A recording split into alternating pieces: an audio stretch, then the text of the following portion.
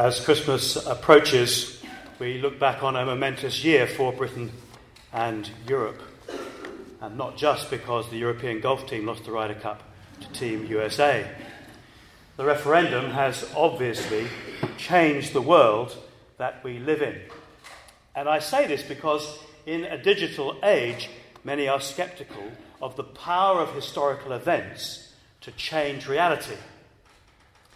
Certainly in the tinsel fantasy world of Christmas, there's all sorts of mythology, isn't there? Santa Claus can be a lot of fun.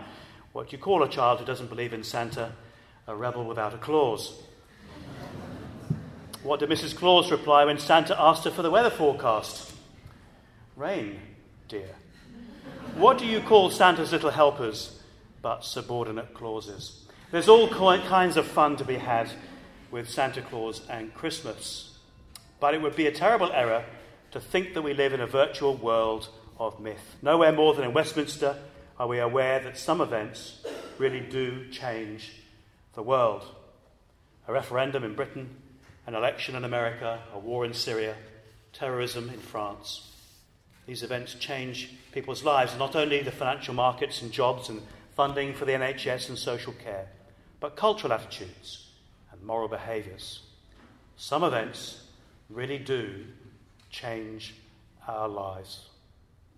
And none more than the historical events of the birth, death and resurrection of Jesus Christ. You may know that on the 20th of August 1940, having visited the Battle of Britain operations bunker in Uxbridge and been deeply moved, Winston Churchill was being driven to the House of Commons practicing his famous speech.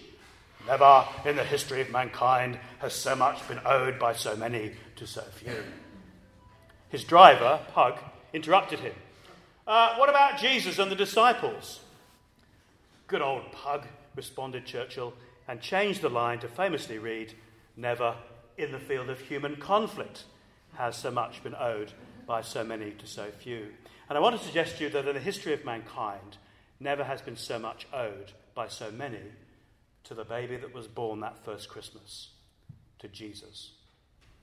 Matthew's account of the wise men visiting the baby Jesus, made famous by T.S. Eliot's poem, numerous paintings of the adoration of the Magi, and countless school nativity plays with adoring parents gathered to film their children at the stable in Bethlehem, dressed as sheep, ducks, rabbits, penguins, lobsters, and other Palestinian wildlife. We know that Matthew's account is historically accurate because scholars have discovered so many manuscript copies of the Gospels with historical details concerning public figures, such as Herod, John the Baptist, Caiaphas, Caesar, Pontius Pilate, and Jesus himself, confirmed by the non-Christian historians of the period. And in this text, we don't find three kings called Melchior, Caspar, and Balthazar. We're not even told if there were three of them. We're just guessing because there were three fabulous gifts. Perhaps there were four, and one of them was extremely selfish. We don't know.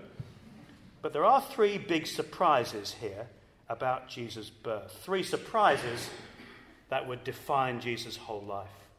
First, promised to Bethlehem, a humble king. Let me read from verse 1 once more. After Jesus was born in Bethlehem in Judea, during the time of King Herod, Magi from the east came to Jerusalem and asked, "Where is the one who's been born King of the Jews? We saw his star when it rose and have come to worship him." When King Herod heard this, he was disturbed, and all Jerusalem with him. And when he called together all the people's chief priests and teachers of the law, he asked them where the Messiah was to be born. "In Bethlehem in Judah," they replied. Well, this is what the prophet has written, and then they quote from Micah. After Jesus was born in Bethlehem, do you know what a shock that is? Bethlehem was a tiny, unimportant village about 5 miles outside of Jerusalem. Apart from King David being born there 1,000 years earlier, nothing had happened there since. A bit like Stratford-on-Avon, only famous for one person being born there. Why on earth would God choose to take flesh and be born in Bethlehem? That's hardly where royalty had to be born. Our own Prince George and Princess Charlotte were born in state-of-the-art London hospitals, attended by first-class medical teams.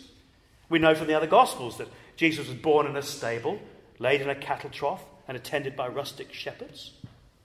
What was God doing? I mean, he knew what was happening. He'd sent angels to Mary and Joseph to explain that the baby was conceived by the Holy Spirit, so it's hardly a surprise to God. Why have his son born in flesh in Bethlehem? I mean, in verse 2, we know he's the promised king, God's global ruler. Verse 4, he's the Christ, God's chosen redeemer. Verse 6, he's the shepherd, God's protective guide. Was this a dreadful logistical mistake? No, it was intentional. Herod's scholars quickly found the famously improbable promise of Micah that God's Saviour would be born in Bethlehem. Indeed, there are many details in the Old Testament predicted hundreds of years before Jesus so that we could recognize God's king when he came. He'd be born of a virgin of the tribe of Judah in the town of David. He'd grow up to heal the sick and raise the dead and calm the waves. He'd be betrayed by pieces of silver by a friend, deserted by the rest, unjustly condemned, pierced through hands and feet to die amongst criminals with no bones broken, as soldiers gambled for his clothes by his grave. We'll allow some people to leave the crowd to go and do their work. All these promises in the Old Testament, I'm sure they're familiar to you, were meant to make God's king easy to recognize. So why was he born in Bethlehem? Because this king would be a humble king. Because would you believe that the supreme being is humble? Not just pretending to be humble, not just pretending to be lowly. When God took flesh to reveal himself in the categories that we can understand, we discover to our joy that God is servant-hearted and humble. In a world of rulers like Putin and Trump, Assad, Mugabe and Kim Jong-un, many given to aggressive self-promotion, it does seem incredible that when God took flesh, he came as a humble king to be born in Bethlehem. Indeed, he humbled himself to be ordinary so that he could swap places with ordinary people like you and me. Many people find this absurd. Why would the supreme being shrink himself down to become somebody so ordinary, born in such an ordinary village, of such an ordinary working class couple? Why would he do such a thing? Because he came to swap places with ordinary people like you and me. Because he loves ordinary people like you and me. He was promised to Bethlehem because he is a humble king who came to save ordinary people, even like you and me. Secondly, we find he was hated by Herod, a despised king. Let me read from verse 7. Then Herod called the Magi secretly and found out from them the exact time the star had appeared. He sent them to Bethlehem and said, "Go and search carefully for the child. As soon as you find him, report to me so that I too may go and worship him." We know from verse 3 that when Herod heard of the birth of Jesus, he was disturbed. It's a nice English translation because it's a very good word for him. Although he was politically astute and a builder of huge buildings, including the temple, he was a paranoid megalomaniac. He killed his wife, his mother-in-law, his brother-in-law, and 2 sons in order to be rid of rivals. But why did Herod hate this little baby? Because, verse 7, he felt threatened. He called the Magi secretly to find out where this king of the Jews had been born. And later in the chapter, if you read on, you discover why. He had all the baby boys under the age of 2 in the vicinity of Bethlehem slaughtered in a desperate effort to be rid of all potential rivals. He was not actually Jewish, he was Idumean, that is a puppet king imposed by the Romans, but not a true king by birth. And he knew that Jesus was the true king, the Christ, and he wanted to be rid of him. Verse 4, he'd been promised by God in the Old Testament, but he had no intention of submitting to another, even God's king. Now, none of us, of course, would contemplate slaughtering children, but we are sometimes as desperate as Herod to avoid the rule of this king. Like Herod, we're tempted to pretend to be interested briefly at Christmas before packing Jesus away with the tinsel and the fairy lights for another year, because we will do our best to be rid of him. We do not want to surrender our lives to his rule. We don't intend others to have that opportunity either, and so he's removed from public life as far as possible. In verse 8, Herod claims to want to worship the child. It's the most diminished description available to Herod. Go and find the child so that I can worship him. Sadly, many people today will not consider Jesus as the great Saviour King from heaven because they will not submit to his rule. They seem to have little clue or understanding of how wonderful Jesus can be in our lives. As was sung so beautifully earlier, Jesus was promised to be the wonderful Counselor, bringing the wisdom for our lives that we so need.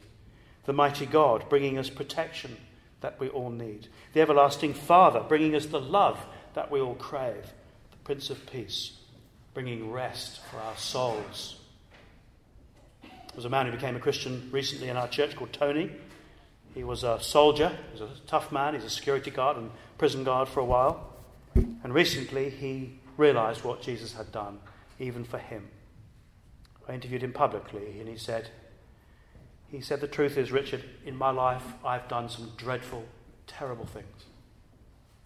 And when I think that Jesus loves me so much that he came to swap places with even me on that cross, he said, to be honest, I cry every day with the joy of it.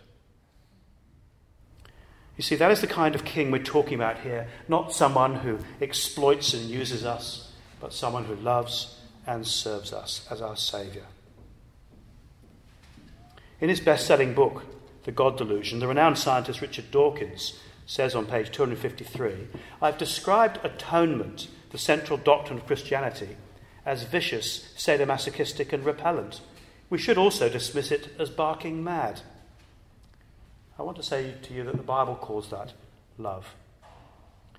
Jesus, of course, agreed with much of Dawkins' critique of world religion. It is prone to exploit the vulnerable, but he misunderstands the central glory of the gospel, that God came as a man to swap places with us on the cross. Or to quote the words of the Arsenal manager Arsene Wenger, Christmas is important, but Easter is decisive. Never were truer words spoken by a football manager. You see, God took flesh because he loves us with a passionate, undeserved, costly and amazing love. And many people don't realise what a wonderful Saviour he is. It reminds me of that story you may know of Bombardier Robert Key, who in the Second World War was taking some off time down near Anazin in France. And he got blown up by a grenade.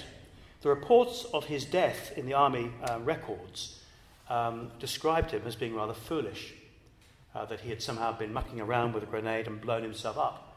And his family were somewhat ashamed of his record and promptly forgot him. And then just a few years ago, just recently, the mayor of the town in France, where he had died, wrote to the family to ask if they could name the high street in their village after him, because he was such a hero in their parts.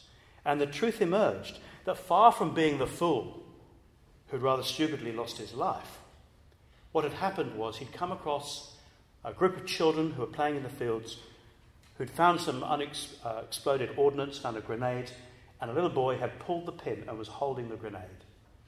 And shouting at them, Bombardier Robert here yelled over, grabbed the grenade, and clutching it into his own belly as to protect the children, was blown up by the grenade. The children were saved, and of course he gave his life in saving them. So far from being a fool, he was the hero. It struck me that's often like Jesus. Many people don't realise what Jesus came to do.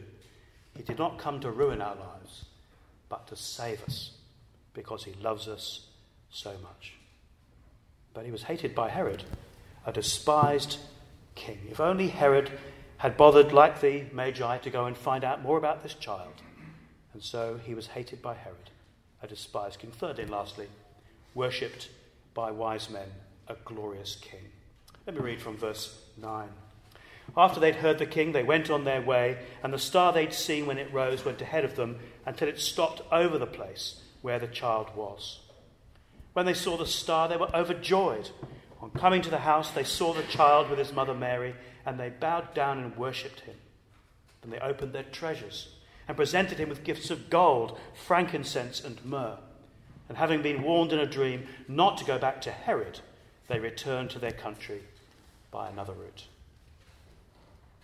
The Magi were Eastern astrologers, learned scholars from what is now Iran. They had clearly studied the Old Testament scriptures and were now drawn by this miraculous star to search out this baby king. Here begins God's promised gathering of the nations to his Saviour. Indeed, of course, that gathering has continued, and you'd be mistaken to think that Christianity is on its way out just because in some of the ancient denominations there has been declining attendance in this country. I learned recently, for example, in China, that there are more members of evangelical churches than there are members of the Communist Party. In South Korea, 40% of the nation describe themselves as Christian. In Iran, it's now reckoned to be more than 1 million believers in Jesus. It is very far from the truth to think that Christianity has had its day. All over the world, the nations continue to gather to this Saviour. It must have been an incredibly arduous journey for these men as they travelled hundreds of miles across desert to find this child. Of course, they were not coming for a baby. There must have been plenty of beautiful babies back home. Now, they'd come in search of a child who would grow up to be a king. And in verse 11, they bowed down in worship and gave him gifts that, however consciously, express his majesty. Gold, fit for a king. Incense, fit for God. Myrrh, fit for a burial. For this is the divine King who will die out of love for us. God in skin, who came to swap places with us on that cross, to save us from the consequences of the way we treat God and the way we treat other people. It's been said that for God to allow a sacrifice was grace. For God to provide the sacrifice is amazing grace. For God to become the sacrifice is grace beyond our understanding. And so he is worshipped by wise men. These eminent scholars bowed before Jesus. It's a little bit like Buddha and Confucius, and may I even say Stephen Fry, perhaps, bowing before the baby in worship. He's not just a religious prophet, but God come in flesh, the glorious King, worshipped by wise men. And so finally, verse 12, notice how the wise men responded. When God warned them about Herod's hatred, they listened to God and they travelled by a different route. And I wonder if I might encourage those, perhaps particularly those who would not call themselves believers here this evening. I wonder if you might hear the voice of God here in this text, calling you to take a different route from now on. Not to be intimidated or misdirected by those who plainly, like Herod, feel threatened by Jesus, who want to be kings themselves and will never surrender themselves to the rule of God's king, who may pretend to admire him but really want to be rid of him for another year. I wonder if I might encourage you to listen to the voice of God, calling us here in this text to be like the wise men, to take a different route in the coming year, to search for Jesus, who was promised to Bethlehem because he's the humble king, hated by Herod because he's a despised king, but worshipped by wise men then and now because he's God's glorious king. To search for him until you find him, and when you find him, to worship him. As there may be another division, I may invite you now to bow your heads for prayer. For those that need to go, please go, and then I'll lead us in a prayer.